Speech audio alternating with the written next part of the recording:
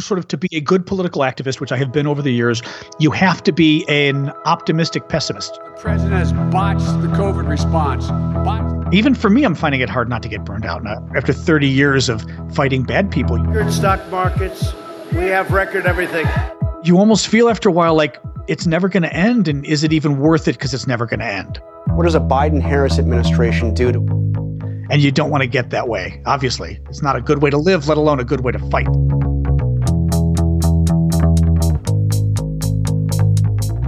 Hello, everyone. You're listening to Citizen Reporter, another episode. I'm Mark Fonseca Rendeiro. I'm the host, the producer, the editor, the voice, the promoter. I do it all. It's a one-stop shop for this program. And of course, today there's going to be another great conversation with a dear friend. But I wanted to say something real quick. We've got the elections in the United States coming up, and believe it or not, I am not, I don't think I am very passionate about U.S. politics. I just am not. That's it. I'll stop at that. My guest, John, is passionate about U.S. politics. It matters a lot to him, and I respect him. I respect his work, and for that reason, I'm really glad to have him on the program. And perhaps that even makes it for an interesting conversation. We have our different focuses, but we are, through it all, friends, and I think we're both excited to get to talk to each other, and yes, record it and share it. So here we go, my conversation with John Aravosis in Washington, D.C.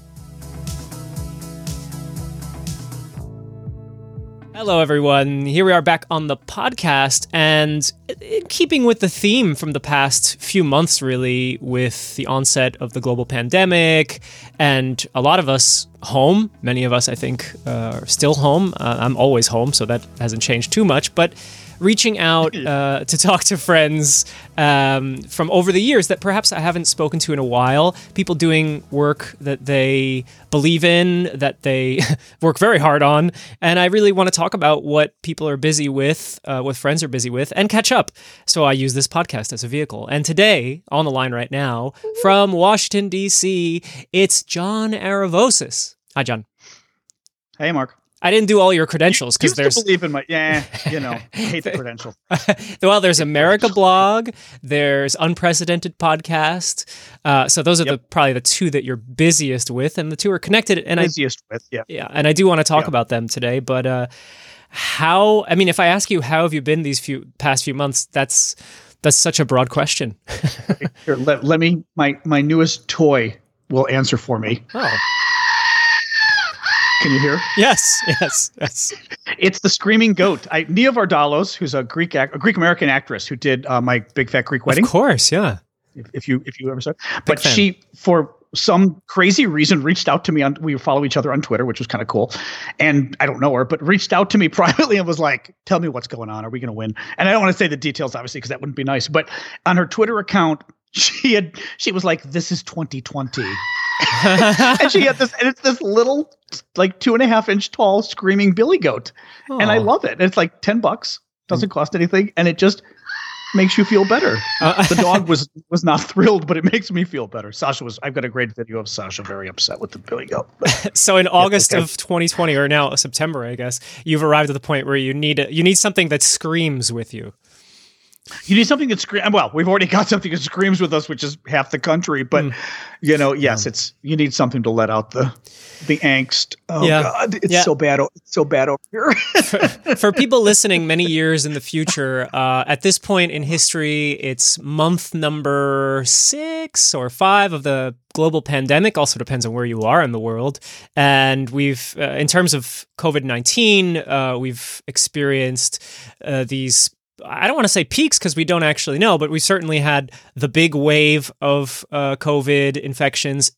You're in the United States. I'm in Europe. We've seen different regions, I'm going to say flare up. That seems even to be a little bit too small to put it, because we see big numbers happen to different places at different times.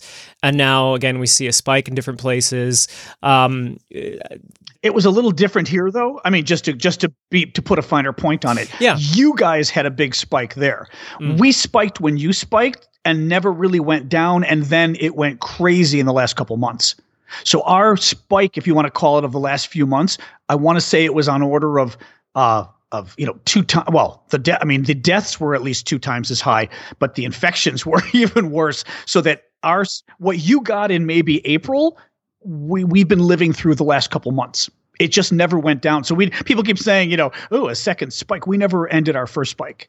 And now maybe it's going down a little, but the irony is the going down is still double where we were in March and April when we shut everything down.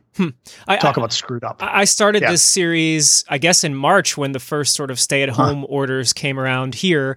And the first interview I did was an old friend of mine from the video blogging community who he and his partner left the city life in New York, was that Madge, San Francisco. No, I don't think you know Jay and Ryan, but they were early pioneers in video blogging, and they quit the big city life and they live in rural Virginia, all the way out west in Shenandoah, near Shenandoah National Park, I think it's called. And it's Page County, very beautiful. I went there to see it all. And we were just talking about, is it safe? Experiencing it. Which kind of safe? Scary redneck safe? It's politically safe. Yes, it's. I believe it's politically safe. I mean, we've had these discussions to a certain degree. Virginia, for example, is the state that took away a lesbian mother's baby because she was a lesbian. This was a famous case, maybe the 1980s or so. Very backward state. But it's getting better. It's actually turning very democratic now, which is fascinating, especially in the northeast part by DC or northwest by DC. Yeah. But it's history of badness. It's also one of those places where I think over the years a lot of people have left. So they kind of represent a very interesting demographic, the idea of, urban people, citizens of the world that decide I want a lot of space and I'm going to go buy where things are cheap. And that's actually why one of the big reasons they went. I think it's because their dollar goes so far there and it would never have in cities. Yeah. I brought that up because it's interesting. I just realized now you and I are talking. You're in DC, so you're on the opposite side of Virginia in many aspects. And at that time, except but Northern Virginia, right across from DC. DC is or was a diamond shape, and they cut out the lower southwest side of the diamond and gave it to Virginia a long time ago. So Northern Virginia is actually southwest DC in a funny way. If you look at the map, you'll see it's like literally somebody took a bite out of the diamond. That part has been super democratic and actually is getting so democratic that it's, we've won a lot of elections in Virginia as a result. Mm-hmm. So So I just wanted to clarify that again. We were opposite sides of the coin. Now it's more like DC and Northern Virginia are the opposite side of the rest of Virginia. Yeah.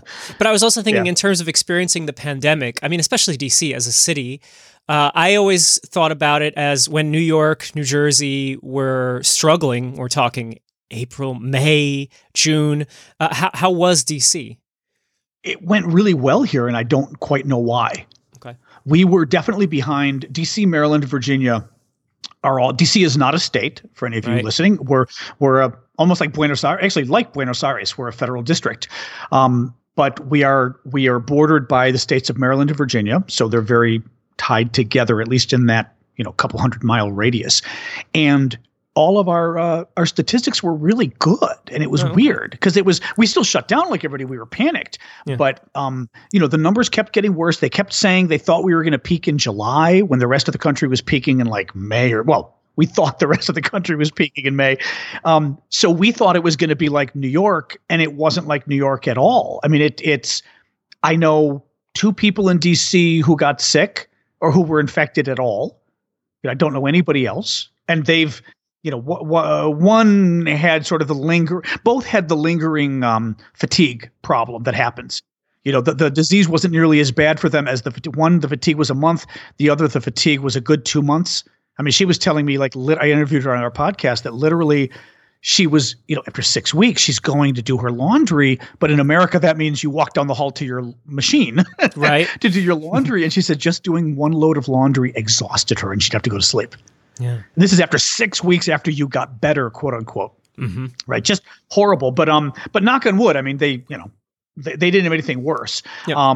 But no, New York got it horrible. Again, we don't even quite know why. I mean, we don't know to what degree it's because people started to figure out better how to treat it, just in the sense of, remember they were talking about laying you on your stomach to help you breathe more easily, and that was a godsend apparently, which they just didn't realize.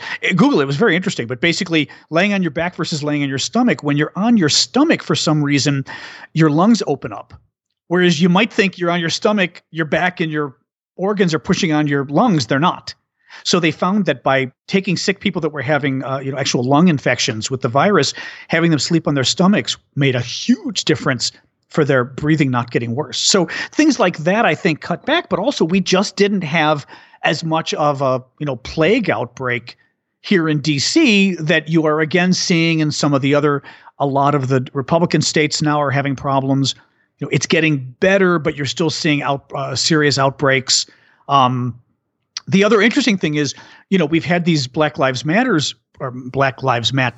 protests around the country. And what's interesting is people have been very good about wearing masks. I went to the one in DC. I was a little nervous because, this was, I'm trying to even think when this was, a good 2 months ago when we were really worried.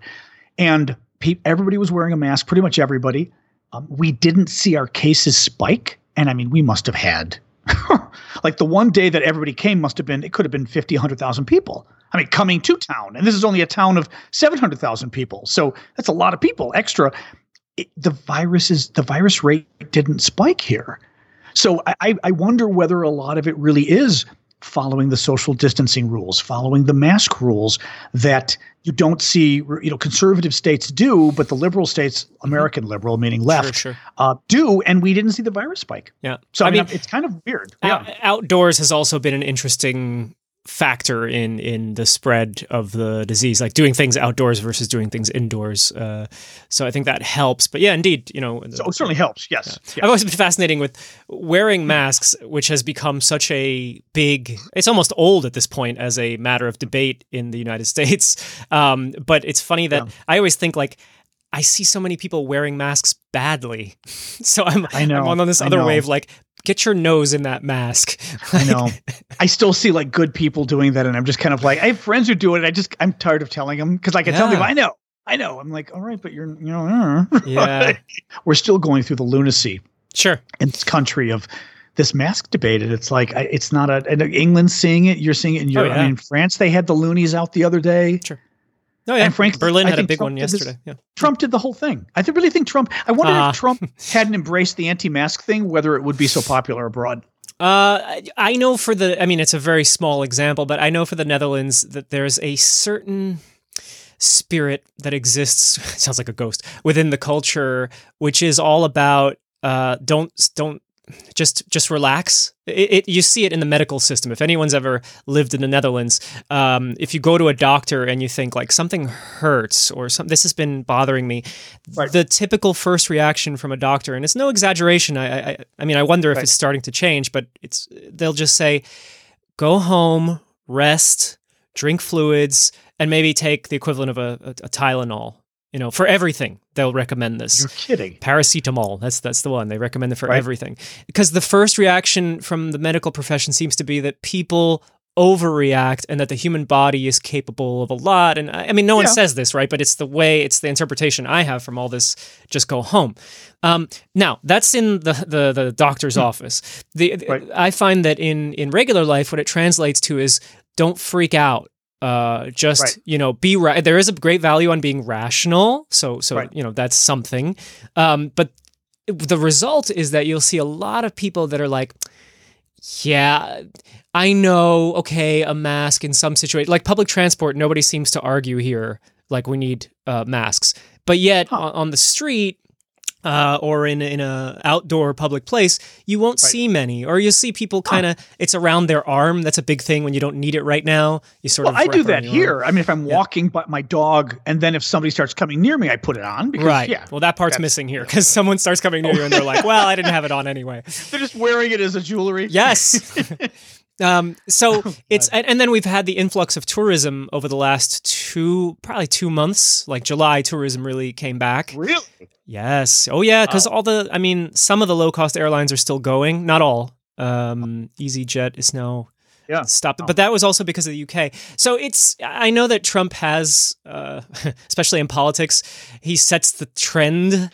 What we are seeing is there's a large portion of Americans, not the majority, but a large portion, whether it's 40% or whatever, well, maybe 35% that are just, hey, point me in the direction of the fascist and I'll listen, Then you've got the next 10%, so up to 45%, from 35 to 45, who go, well, they want to vote for the right. Mm-hmm. They don't like Trump, but they really want to vote for the right, so they don't want to vote for the left. So they're going to find reasons not to like Biden, not to like Kamala Harris, his VP choice, and I'm not even sure what they're about, because the people on the far left or far right, 35%, they're nuts. I mean, they're not nuts, but they're basically people who I think have a little bit of a yearning for fascism. And it doesn't necessarily mean Mussolini per se, but it's they want a strong man. They don't really care about the rule of law as long as their guy is in charge, and it's got to be a guy, is in charge of the rule of law. So as long as their guy is going after criminals or breaking the law, it's okay. But it's the people in the middle, I think, that confuse me more, because I don't get why Trump, doesn't have 65% of the population against him. Why it's still, his approvals have always been around 41, 42% or so, right. Always. I don't know. It's one of the ruling thought processes in anyone's mind, no matter what act they're committing, not in 100%, but I think so many people think they're doing the right thing. Like, I'll sometimes get stuck on a Trump clip. I got stuck on one this morning. He was in front of a fire truck. I don't know where he was. I didn't bother to look it up. And he's just signing autographs, right? And he keeps saying, this will be worth a lot of money. And I don't like to go with the initial reaction, which probably lies in my heart, which is I despise this man. I try to understand why and what is going on right now that people find charming, including if I was there. And the way he talks to people does remind me of people I knew as a kid. Now, I grew up in New Jersey, so that there's some cultural connection there, I guess. So, he's kind of that and George W. Bush had a way to do this as well, where he could be the everyman for a moment. There's an aw shucks to him, Yeah, and his jokes, when you're right in front of him, at least those people, they're funny. But if I put a camera on him, they're not funny, or they're just odd. A lot of that. So, I try to understand the fact that a lot of people that either have contact with him in those cases, or just at home, they want to believe, first of all, that they're good people. You always believe you're a good person, even probably when you're doing some terrible shit, because you feel like you're defending, you're doing terrible shit in the name of a good cause. You wouldn't be doing it if you thought it was terrible, probably. And I think Trump thinks he's a really good guy, right? I mean, that's as far as I. He thinks he's a great guy. Yeah. No, I'm quite serious. I mean, that's part of the problem is he thinks he's the best guy in the world. So everyone should listen to him, and he could break the law for what he wants. Anyway, go on. And I think the other thing is this desire to defend. Sometimes when it's too late or you've almost gone too far, but still you want to defend whatever platform or whatever thing that you believed in. It's very hard to say I was wrong or I've changed. And so I think for a lot of people, it's also just the defensive. The internet has that power, right? If you're a big fan of an artist, any artist, an actor, Woody Allen, for example, and I'm walking on a minefield, but I'll do it. Not to me, but I know what you mean. Yeah, sure, because there are reasons why you can have a problem, for sure, with liking Woody Allen's work or Woody Allen as a person, right? But there may be people that have liked Woody Allen from the past who are now, there's nothing that's going to come up. I mean, I guess almost nothing that's going to make them go, you know what? I don't like him anymore. They're going to say, this is my guy, or this is my art that I believe in. In this case, it's art. So I think there's a big desire to defend that which you once supported, and you gotta keep going. And I think it becomes so personal. I was staring at a photo in the Washington Post this morning. Someone gave me a subscription now as a gift, so I read it more. Nice. Yeah, I mean, but sometimes I hate how American press, especially the Washington Post, always leads with Trump. I have to go into a different section to go read other domestic news. Anyway, so, and I see this photo, I think it's from Portland, right? And there's the images, a guy is being choked by a protester. The guy who's being choked has a mask. The guy who doesn't has a sort of American flag and I think some Trump shirt. And it was an article about the divisions, right? The divisions that are going on. And I find myself staring at these photos thinking God, sometimes we have videos, but what were the thought processes on each person in this moment? Like, one guy's getting choked, so he's probably really like, oh my, how do I get out of this? And the other guy's doing the choking, and he probably is going through a sort of, yeah, and yet at the same time, so nervous that you're doing this, but you're doing it, you're in, it's, right. I just think there's so much emotional fighting right now that I don't even know if anyone knows why they're doing it, especially if you're on the side of, say, the president at this point. But even sometimes in the middle of some protests, you get, I watch a lot of videos from Portland. There are moments where I don't quite know if the protesters themselves are fully, and I've been in protests, so I know how you can get excited and it becomes about surviving the moment. I felt that way in Afghanistan too, as a journalist and a teacher. There were moments where there was no right, there was no wrong. It was simply, we need to take a stand, or we need to stay safe. Either one could really motivate you in very basic ways. I don't know. I made a jump there, I realized, but no, I mean, I don't disagree. I just am not sure whether it's a lesson that teaches us anything. I mean is for this. I mean is because I don't think you're wrong about the heat of the moment kind of situation. Yeah. But I kind of want to step back and go, okay, yeah, once you're in that moment, you kind of just hate each other and it's feeding itself. But how did we get there? And we didn't get there because, and I even like to be honest, some of your language was just kind of funny because you're to the left of me. But, the nation is not divided.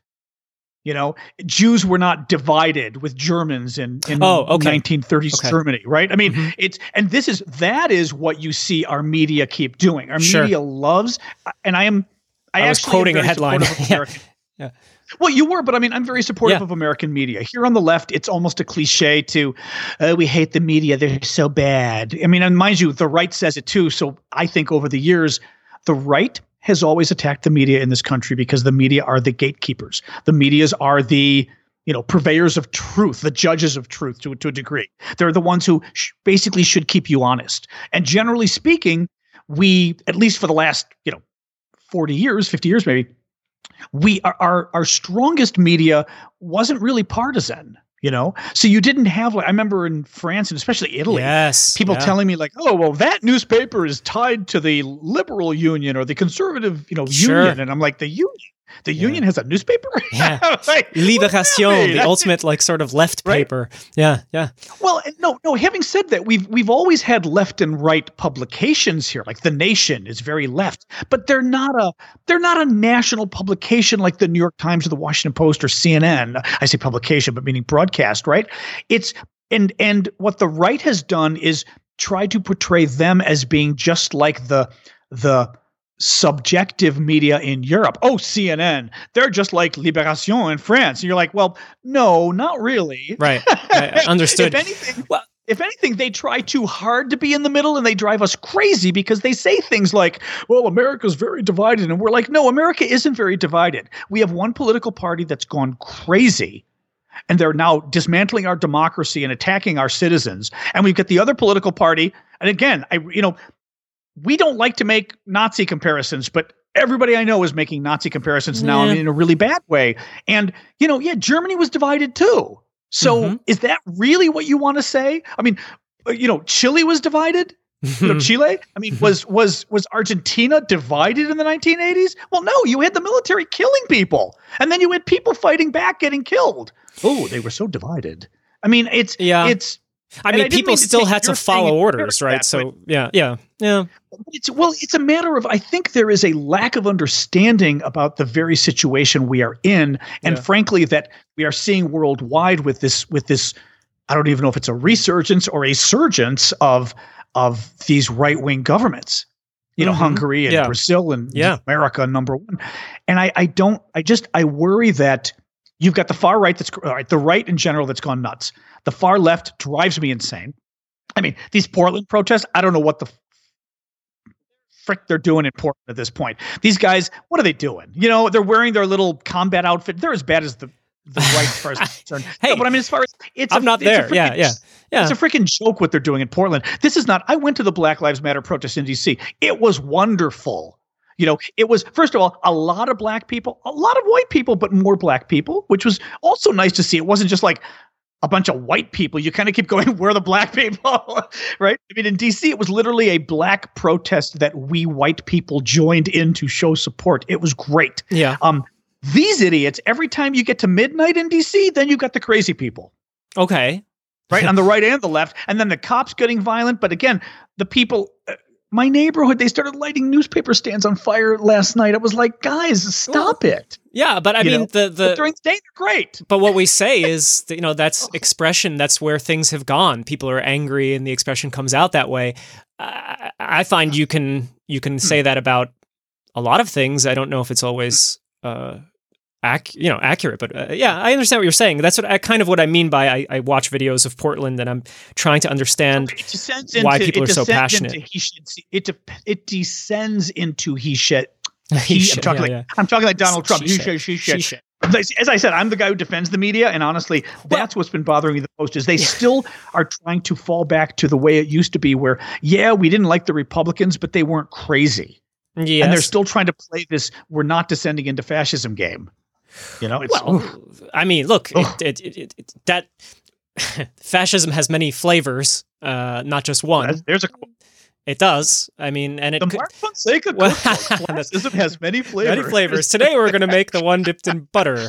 I was going to say tales or recipes from old Portugal and Spain. And we watch different versions, right? Like whatever's happening in Hungary is not the same as what happened in Germany in the 1930s, really. But there is something definitely happening, and it's getting louder, and there's actions being taken that certainly persecute groups of people, and that is alarming, and you can point to it and say that's a form of fascism, and I would go, yes, I see it. But let's go back to the media, though. I mean, what you remind me of, and it's something that scared me, I think even to the point that I didn't really want to stay in the U.S., although now at an older age, I knew there was no escaping it, so it didn't really matter. That is the idea that I find the media are chasing. There's always this element. There's the report because we were seeking the truth. We are seeking facts, information. But there's also the element that you got to sell. And I've hated that since I was conscious of what the media was, and certainly as a journalism student. I find personally there's not a good connection between profits and reporting, or profits and journalism, but there it is, right? Whether you're CNN, the New York Times, you are trying to sell, so to use old terms, papers. Now, I understand that there's a subscription side to it, which I find still very interesting. And you, even with the Unprecedented podcast, you have subscribers. My blog, America Your blog, same right? Supporters. You need viewers to make money from advertising. Yeah, and so when I say earlier that I find the Washington Post always leads with Trump, that might be in my settings. I need to check, but I think that's also part of it gets attention. I mean, my parents are obsessed with hating Trump. And I say obsessed because they spend much of the day on it. And the most common thing I say to my wonderful mother is, don't watch the news. Because I know for the news for them is usually TV. It's usually CNN. And I don't know how to run a network in this current climate, really. They, I guess, do because they're surviving, maybe even thriving. But they have definitely gone with Trump as a topic and all aspects of him. Some that I find personally are needed, and some that I find are not needed. They're just stoking people's emotional / attention connection, right? So this is part of my problem with what's happening in the media. It wouldn't really matter who was president, but it certainly works that this president can either galvanize people who somehow love him and will do anything, and then the other side is that hate him so much, and that it's unfortunate. That's all I'm really saying, that you got to sell, you got to get attention. Yes, first of all, that is the way it works, right? It's unfortunate, but it's also life. I mean, think of the jobs you would rather do versus the jobs you do. Right? Yep. You got to make money. I mean, I've been consulting for years as well. And back at the beginning, right, doing internet consulting back in the late 1990s, and everybody wanted me to build them a really boring website. And I was like, I don't want to build a boring website. I mean, literally we're an organization. We want an about us section, who our staff is, what our goals are, and how to contact us. And I'm going, oh my God, I'm so bored. Right. Yes. But it was money. I wanted people to hire me to beat up the Republicans, online, and some did, but more people just wanted something boring. And, you try to get away from it, but at some point you've got to pay the bills, right? Sure. Now, media, it's a fascinating discussion. I mean, that's a really interesting media ethics discussion that, you could discuss for an hour, which is, what do you do when you're a publication or a TV show? Either way, I'll also say publication, because you're publishing on the airwaves or publishing on paper, and you've got to get viewers or readers or you die. So you could write all you want about. I know I must have told you this before on my blog. The blog I keep around now, but it was very big in the 2000s. Yeah. So like 2005 to maybe 2009, I was at one of the top left-wing blogs in the States, political blogs. And what I found, though, every time I would write about women's issues, the readership would go down, because you would check each story in Google Analytics to see how it did, right? I mean, we cared. Women's stories about women, nobody cared, and it really used to piss me off, because I'd be like ticked off about something and I'd write about it. Oh, it's about women, nobody cares, and so I was like, okay, that's nice. Then, and I had spoken with a friend who was running a very large news type website on the left. We'll leave it at that.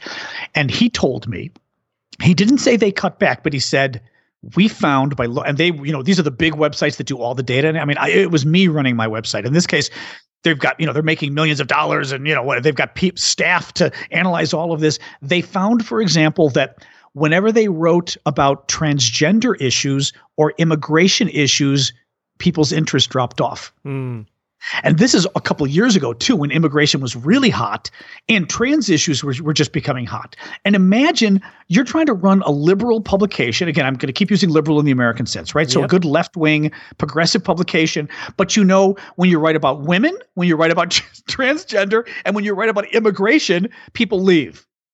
And now you're going, okay, well, obviously we can't not write about those issues, but if you write about those issues and nobody comes, you're going to think twice about, devoting the issues to immigration all week or women all week.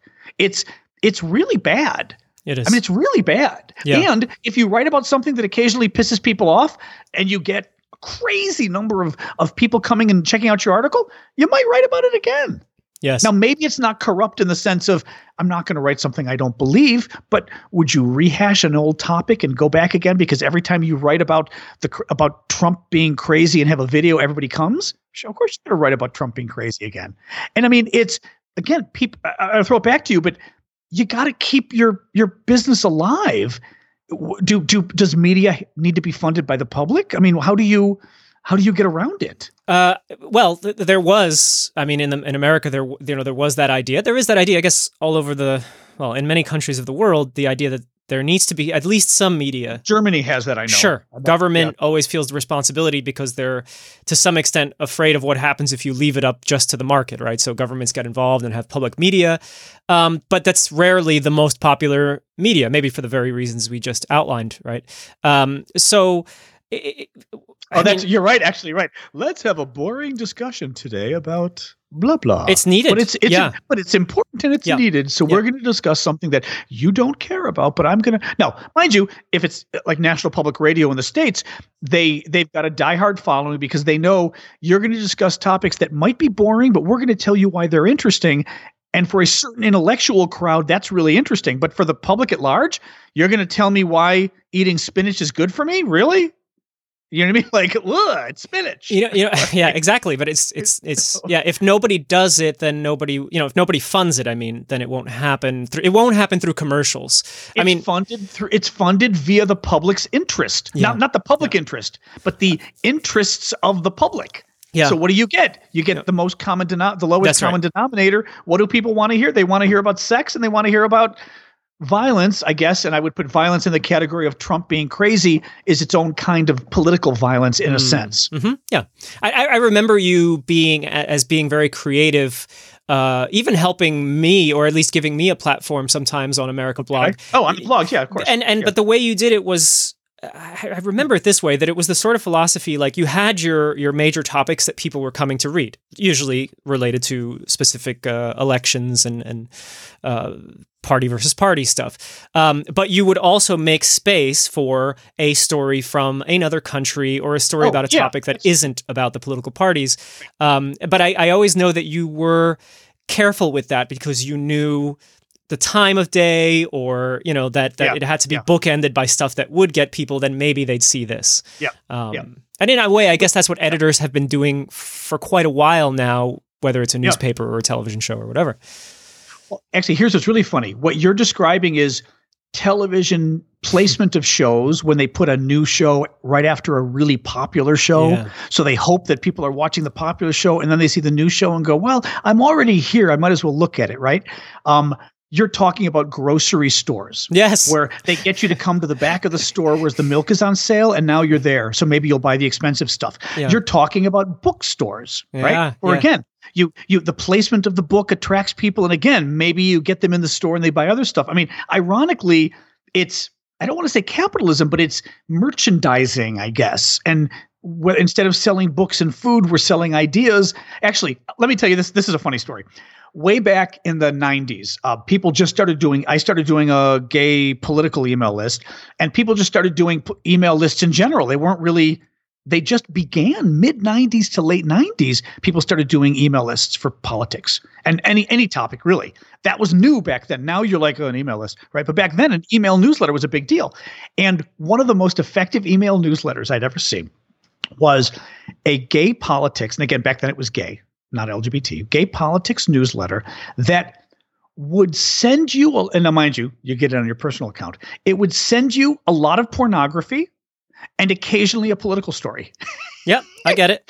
Yep. And there was a website called Bad Puppy, which I just love, Bad Puppy. And it was run by a guy, and I should Google him because when he died, I read his obituary, and I knew the guy, Jack Nichols, I think was his name. I knew the guy because he had reached out to me and said, hey, I've got this site. It's kind of a porn site, but we've got a political page, and the political page is all politics. And we actually get a lot of readership because they're there to see the porn, and they see the little thing and go, oh, that's interesting. I'll see what asshole thing they're doing to gays in Washington, right? And he would promote so much of my gay activism because he's all to put it on the political page. And it was the same thing. I loved the concept. I completely understand it. Yep. I'm going to attract you with porn, and then I'm going to slip in occasional political stuff just to educate you too. That just blew my mind. The beauty of it is, and I think maybe people on the right would appreciate it. They wouldn't admit it. They'd appreciate it. But you know what I mean? Like, I don't know how to just even describe it. It was just beautiful. I loved the bait and switchness of it, bait and switch, but For you Anglo speakers out there, for the rest of you, I'm not going to explain that joke. In a way, I think that we haven't seen the last, or maybe, I mean, we've always, it carries on, but that spirit and that need, because of the way the internet works, because of the competitiveness, we certainly have not seen the last of that concept. Appealing to whatever it is, be it, this most fundamental part of yourself, your what you're attracted to in private or in public. Right. Anger, sex, food, gossip. Yeah, food. Right? Yeah. But think about the gossip in the papers and stuff too, right? They get you with all the, the English paper, the page 3 or whatever it is of the girl's boobs or whatever it is. Oh, right. Right. I mean, it's, and having said that, to some degree, it's not just, tricking people into reading you. One of the things you've got to worry about in political activism is just turning off your audience, that they just get so depressed after a while. Yeah. Like you said about your parents, you can only watch the bad news all day for so long before it just burns you out. Yeah. So you've got to intersperse some fun. And I tried to do it with the blog. I did when the blog was big. Yeah. I would blog about orchids every Friday. Oh, yeah. We did cat blogging across the internet overall. Yeah. And I still tried on Twitter. I still put recipes up. I put my dog. I try to just find fun videos to intersperse with the daily rage, because you don't want people to be totally burned out. Even for me, I'm finding it hard not to get burned out. Now, after 30 years of fighting bad people, you almost feel after a while like, it's never going to end, and is it even worth it because it's never going to end? And you don't want to get that way. Obviously, it's not a good way to live, let alone a good way to fight.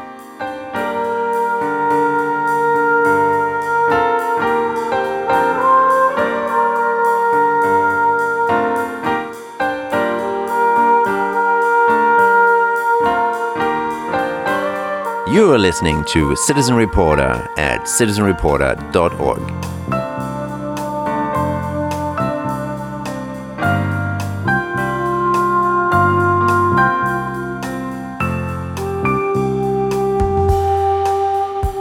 You and I have known each other, I don't know, I'm going to go with 10 years minimum, but I think it's more. Yeah, because it was 2008. Oh God, it was probably 2006, 2007 maybe? Yeah. Yep. Ish.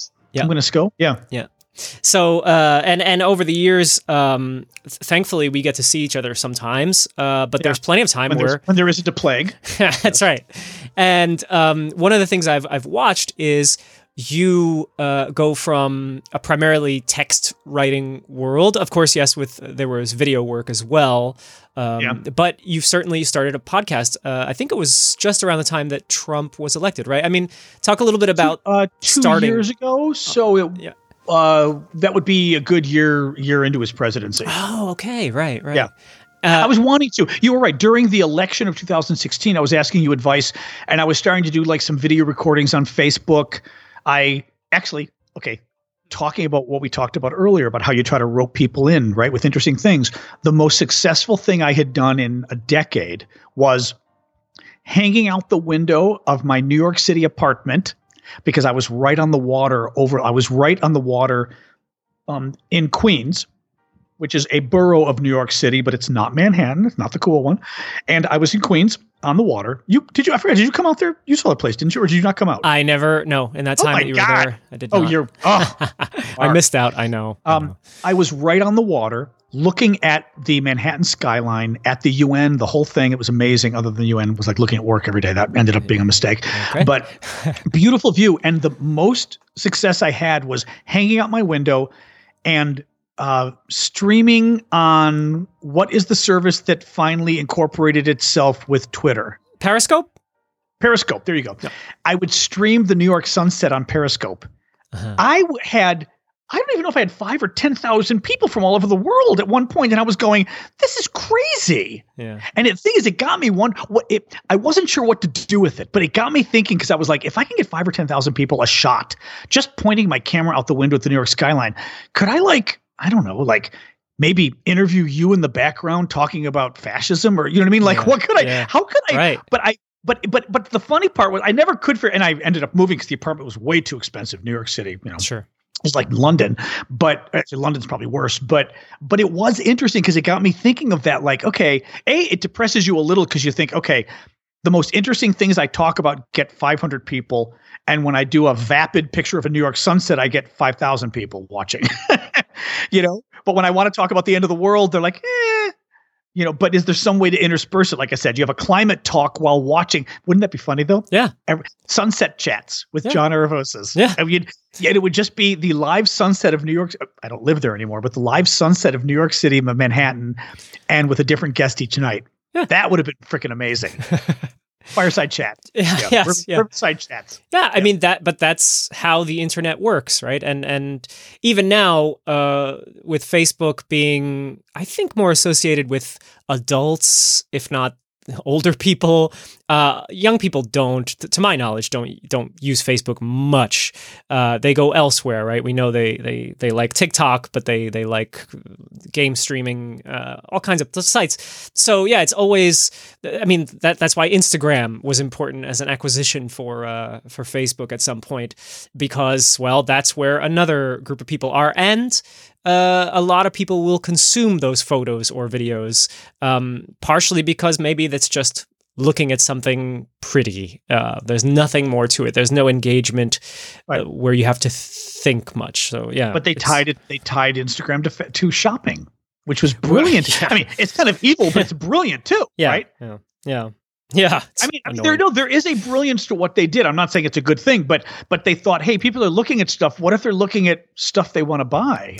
And then you kind of go, hey, that's your favorite star wearing a cool dress. Wouldn't you like that dress? No. It's like something out of a dystopian Hollywood movie. You know what I mean? Yes, it is. Yes, it is. Yeah. But to some degree, I don't like that, obviously. But I'm just saying it's the problem of having to market something in an economy where if you don't make money, you don't eat. Yeah, and an internet that is driven in its history and to the present by advertising, which is also a question for what kind of a future you get if the number one source of information, or at least the backbone for getting information, is primarily funded by ads. And that's an interesting thing because you have a world of experience with that, because of course America Blog was, besides member supported, there was also this element of ads. Yeah. And now you're in the podcasting space. And though you have support through members, I'm very curious about, you're now also doing, well, we haven't received any money yet, so I don't know on the ad front. We don't know yet. Okay.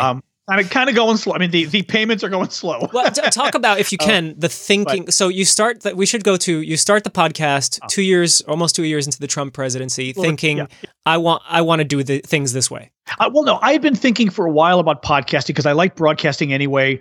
I had done a podcast on America Blog back like before Obama was elected. We had a podcast, but it was hard to do. I mean, as you know, like even now, there's still a lot of work to it. I was my own producer, which you can appreciate too. And if you're not making money at it and you're trying to make money at something else, you do it, but you don't want it to be too hard. Mm-hmm. So we were podcasting for a while. It didn't blow up, but it was kind of fun to do. And we would do video or audio podcasts. Then I let it go. And, I've done a lot of like TV interviews and things over the years that I enjoy being interviewed, but I still like being out there with my face and my voice. Tried a few videos. Well, yeah, it was starting off with audio, or at least starting again with audio, but this time with Unprecedented, this time with Cliff right from the beginning, right? Yep, with the podcast, yeah. So, I mean, it's been going fine, but we just, we both were just feeling the same reason I started the blog during the Bush years. We were both feeling so angsty about the government and everything else. We wanted to talk about it. And, it's going well. It's funny. People I know that are smaller bloggers think we're really big, and people that are big bloggers think we're small. Not bloggers. I keep saying bloggers, podcasters, because we're averaging 2,500 to 3,000 listens an episode, which is good. But if you're trying to make money and hit it big, it's small. It's right. A sort of algorithm required to make money. There's a steep entry point there. Yeah. Steep entry point. But it's actually considered good viewership. I find when I talk to people like, oh my God, how do you get that? My friends say, and I'm like, yeah, no, I'm glad, but it's still, I'm used to the blog having, 60,000 people a day. Or God, I had at its peak, I don't even know, but I know several years ago, I had one month, I had almost 1 million uniques on my blog. That was amazing. And to know you're hitting 1 million people, you're like, Jesus Christ, but it doesn't anymore. So, which is also weird with online. It's changing every year, which can be exciting, but as a business, it's very hard because all of a sudden blogging works and then it doesn't. Podcasting doesn't work yet. No. Videos work, but good luck getting enough listeners. Mm-hmm. Advertising was working, and now advertising doesn't really work much anymore. The prices dropped after the 2009 crisis and never really came back. So you've got these business models that keep changing, and you're just kind of keep your head above water if you're trying to make money doing this stuff. It's very hard, I think. Yeah. Yeah, it's interesting also as a podcast listener, not as a producer for a moment, but hearing certain ads so often. I mean, I listen to way too many podcasts, but still.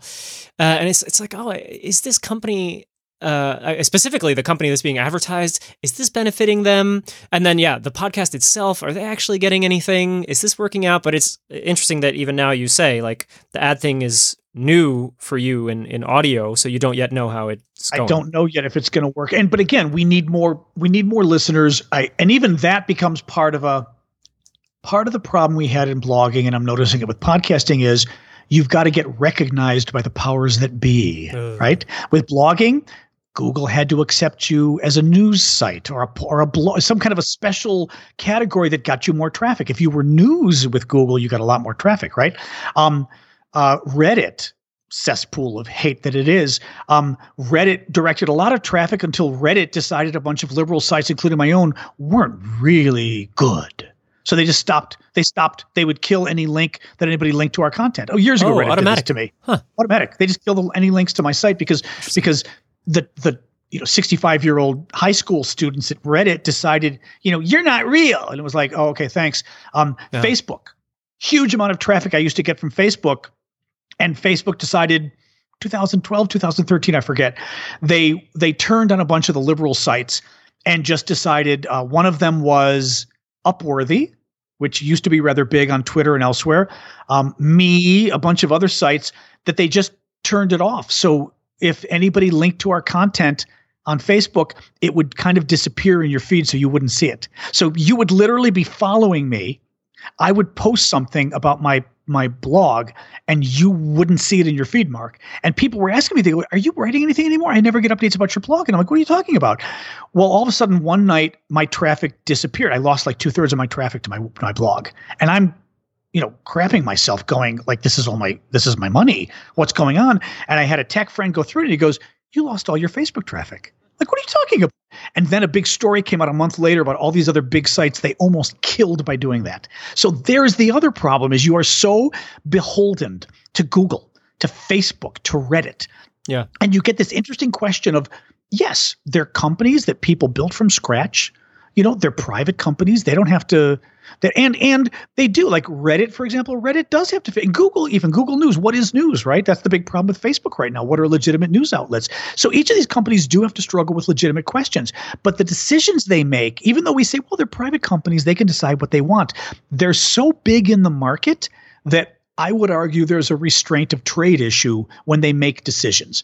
Now, it doesn't mean they shouldn't make decisions, but somebody like Reddit, if they can switch a button and destroy your livelihood, you should be able to sue them for it. And in a manner that also, because in this country I could sue them, but I'd go broke.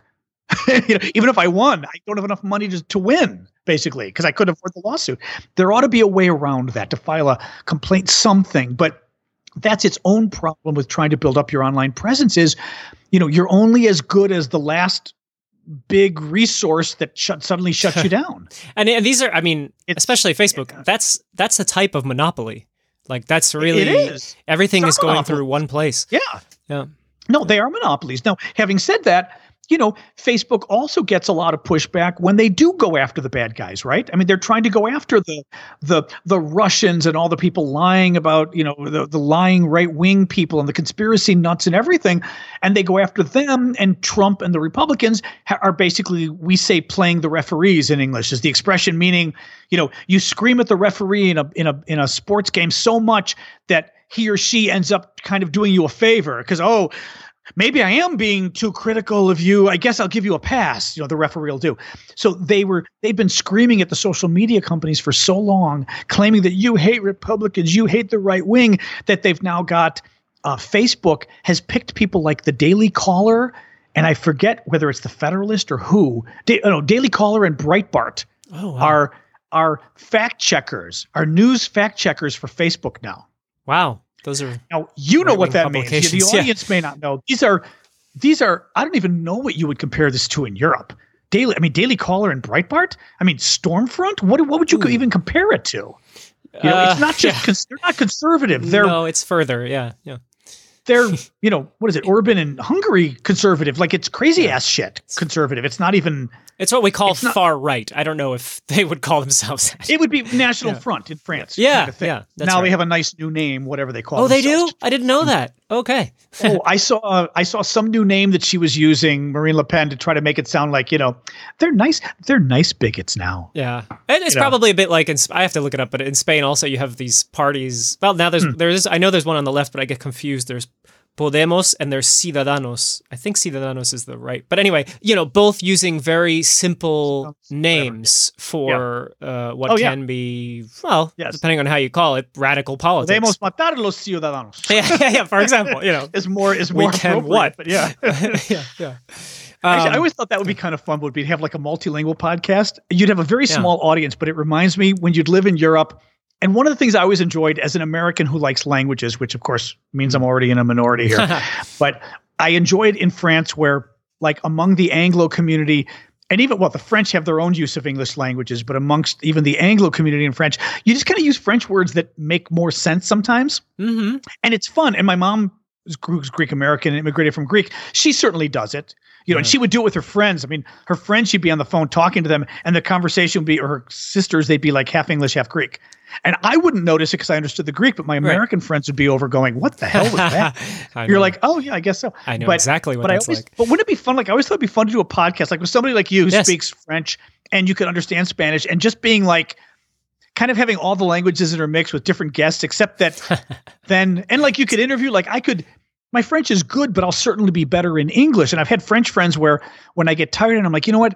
You just speak French, I'll just speak English, it'll be easier. And it's funny when you go out because people either here or there still look at you funny when you're having a conversation with one person in one language and the other in another. Yeah. Yeah. But I always thought, wouldn't that be a fun interview? Just be like, yeah, you just speak French, I'll speak English, it'll be easier. It should be, but everybody has to share your sort of background in terms of what languages you know and feel comfortable in. Yep. But like, I could do it in French, but I'd be much better questioning and answering in English. Yes. You know? Yes. Yeah. I don't know if you're Dutch now is so good that it doesn't matter, but doesn't matter. Are you still better in English? Oh, I'm still better in English. I get corrected at home all the time, but having someone regularly correcting me, it does help me get better. So I'm very comfortable. But no, I know exactly what you're talking about when I hang out with friends, be they Canadian, American, whatever. We hang out on a weekend, and a lot of expressions get thrown around that are actually Dutch. Although we all prefer to speak in English, but you know. But it's kind of but it's the. I can't even think of what we would do in France, but there's certain words that just work better. They work. I don't know what it. They just work better. Yeah. I don't know what it. I can't even think of an example now. There are Dutch expressions that make us laugh, maybe because we're foreign, but they make us laugh, but they fit a situation. So we'll also do that too. But no. But it's an interesting thing also. Like, we'll see what happens, and it never works out the way I want it to. But the podcasting space. The fact that, like you said, you could be someone who is comfortable in more than one language. You could make a program that's in more than one language, but you have to deal with the fact that you want audience. And not only that, you may want numbers, good numbers. And the podcasting space historically has been so cut up by Apple to begin with by language. You know, it was always the fact that in the podcast directory, actually in the Apple Store, at the bottom, there was always a flag. That flag indicated what store you're in right now. You have an account in the US store. Anybody who's lived between countries probably has an account for the US store and an account for whatever country you live in. And what you see is based on where you are. Now, there are now some ways around it, but I find that always disappointing and also a very limited viewpoint, which is what happens when we rely on Silicon Valley, really, because it's a limited viewpoint from there. I mean, they're global, but they're not. Or they have a vision of what global should be. I had many years with a Russian partner, and as a result, I feel a familiarity with Russian language, and I've always wanted to understand it better because of the misunderstandings that occur between the Russian-speaking world and, let's say, the rest of the world.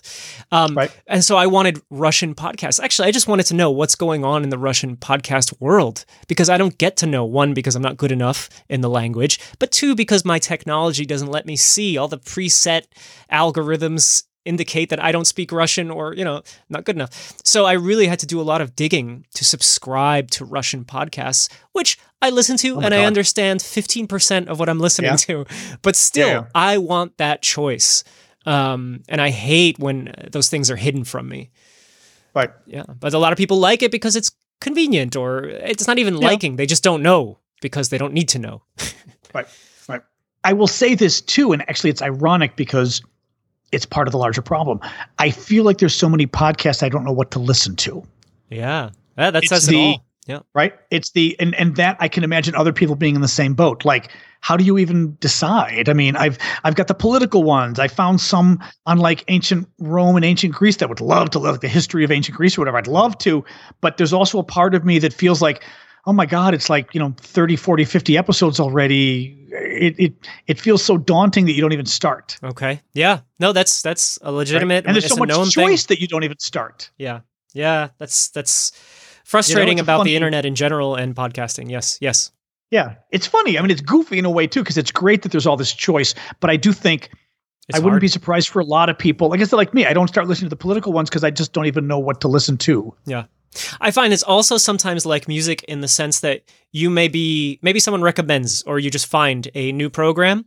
You may turn it on and go, this doesn't work. This doesn't work for me. And it's funny because it may be a fine program for various reasons, but it just doesn't, that day, that moment you tried it, it didn't work and you're not going to go back to it. Maybe, right? Or maybe you will. But so I find people often recommending podcasts to me that I know of, but I didn't feel the same way about them, but that makes sense. But movies are the same way. And people recommend movies and I'm like, how the hell did you like that movie?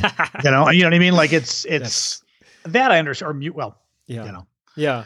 All right, John. I'm gonna pause us or stop us here, but I do want to make sure people know. So we've mentioned it, but the Unprecedented podcast, I'll put a link to it. I'm a subscriber, and I'm glad you guys are out there. Thank you. We're trying to make the world safe from America.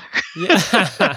Well, it's an interesting. I mean, pandemic aside, if that's even possible, it's certainly an interesting time with the election coming up, and I get asked all the time to explain what's going on in the U.S., which I'm a terrible person to do that. But of course, there's a certain experience I can speak from. But it's people are scared, people are confused. You're scared, I know. So it's good to be able to talk. That's its own discussion. It's increasingly, my mother mentioned Nazi Germany to me the other day, whose family and herself left Greece right before the Nazis invaded, and that's why they left Greece. She mentions Nazi Germany to me, and I was like, mind you, Mom voted for Trump, but is a typical, we call them swing voters here in the States, meaning, you identify with one political party. We only have two major ones. You identify with one political party, but you're willing to swing back and forth depending, which means you're a little more independent. She voted for Trump, hated him. Almost a month later, she went, what did I do? And literally called me the other day and said, this feels like Nazi Germany. Oh, wow. And I was like, Jesus Christ, Mom doesn't say things like that. But by the way, maybe something that you've also noticed, and you're basically giving an example, but I go back to Portugal as often as I can, obviously not right now, but, and my parents will be there, and a lot of our friends back from New Jersey will also be in Portugal nearby, right? So we all see each other, people I knew growing up in the US. And what I found was, and we know this is a phenomenon, all immigrants who have lived in the U.S. for 30, 40 years, but among them, a large percentage were Trump supporters. Like, it's kind of like the immigrant that hates immigrants, or the immigrant who says, yeah, but that was in our time, we were good. The new generation of immigrants are not good. But a lot of those people, it took many years, but I did notice when we were all gathered last summer, a lot of them had indeed turned, though it took a long time and yeah. It's just something that happened even among immigrants. Fascinating. Yeah. Anyway, well, knock on wood, but yeah. I mean, but and listen, when I left the U.S. in 2001, right after 9/11, one of the things that made me want to leave was the way I saw my Middle Eastern and Turkish friends being treated in New Jersey. I was scared. I felt like people were dangerous and they were getting support from powerful people, from non-powerful people, the regular folk. And, I didn't compare it. Do you remember what Donald Trump has said about them? Remember what Donald Trump said about them after 9/11? No, what? Trump has repeatedly claimed over the years that Arab Americans in New Jersey Patterson, were dancing in the streets on September 11th because they were so excited that thousands of people died in America. By their brethren. They were dancing in the streets. Total freaking lie. Yeah. I mean, literally, it's been disproven. There was no report at all. It didn't happen. But Trump actually, and he still sticks to the story. Yeah. You just made me think of it when you mentioned, that's not just how bad it was, but that's how bad we've come full circle that idiot is now president. Yeah. But I bring it up in a weird attempt to comfort anyone.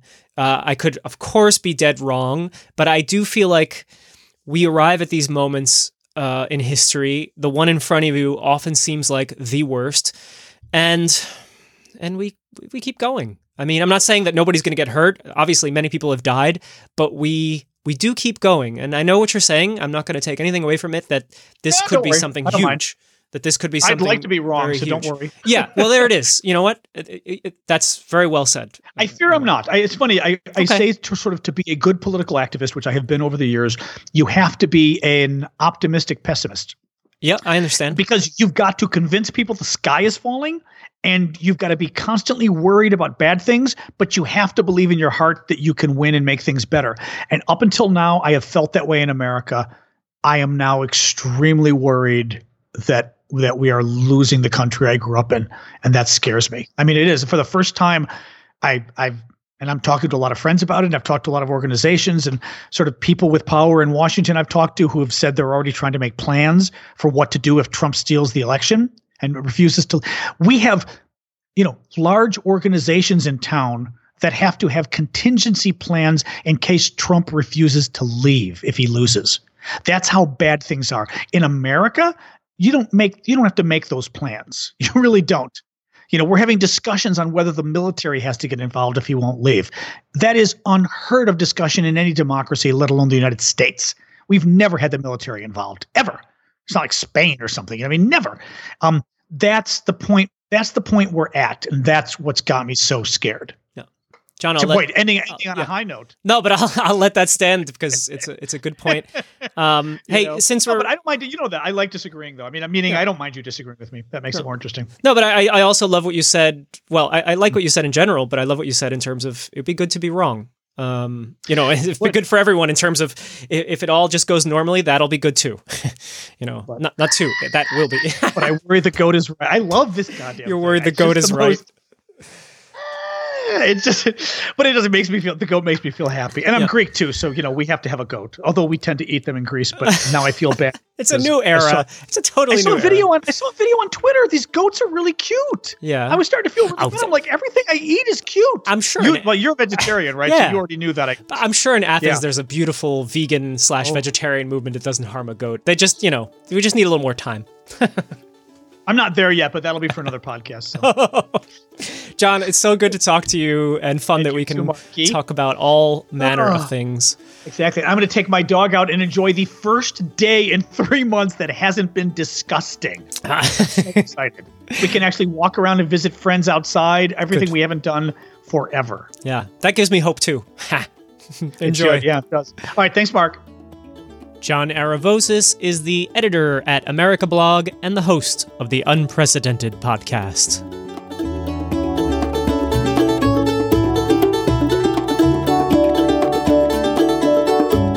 Some final thoughts as we approach the end of the program. Of course, a thank you to my guest, John.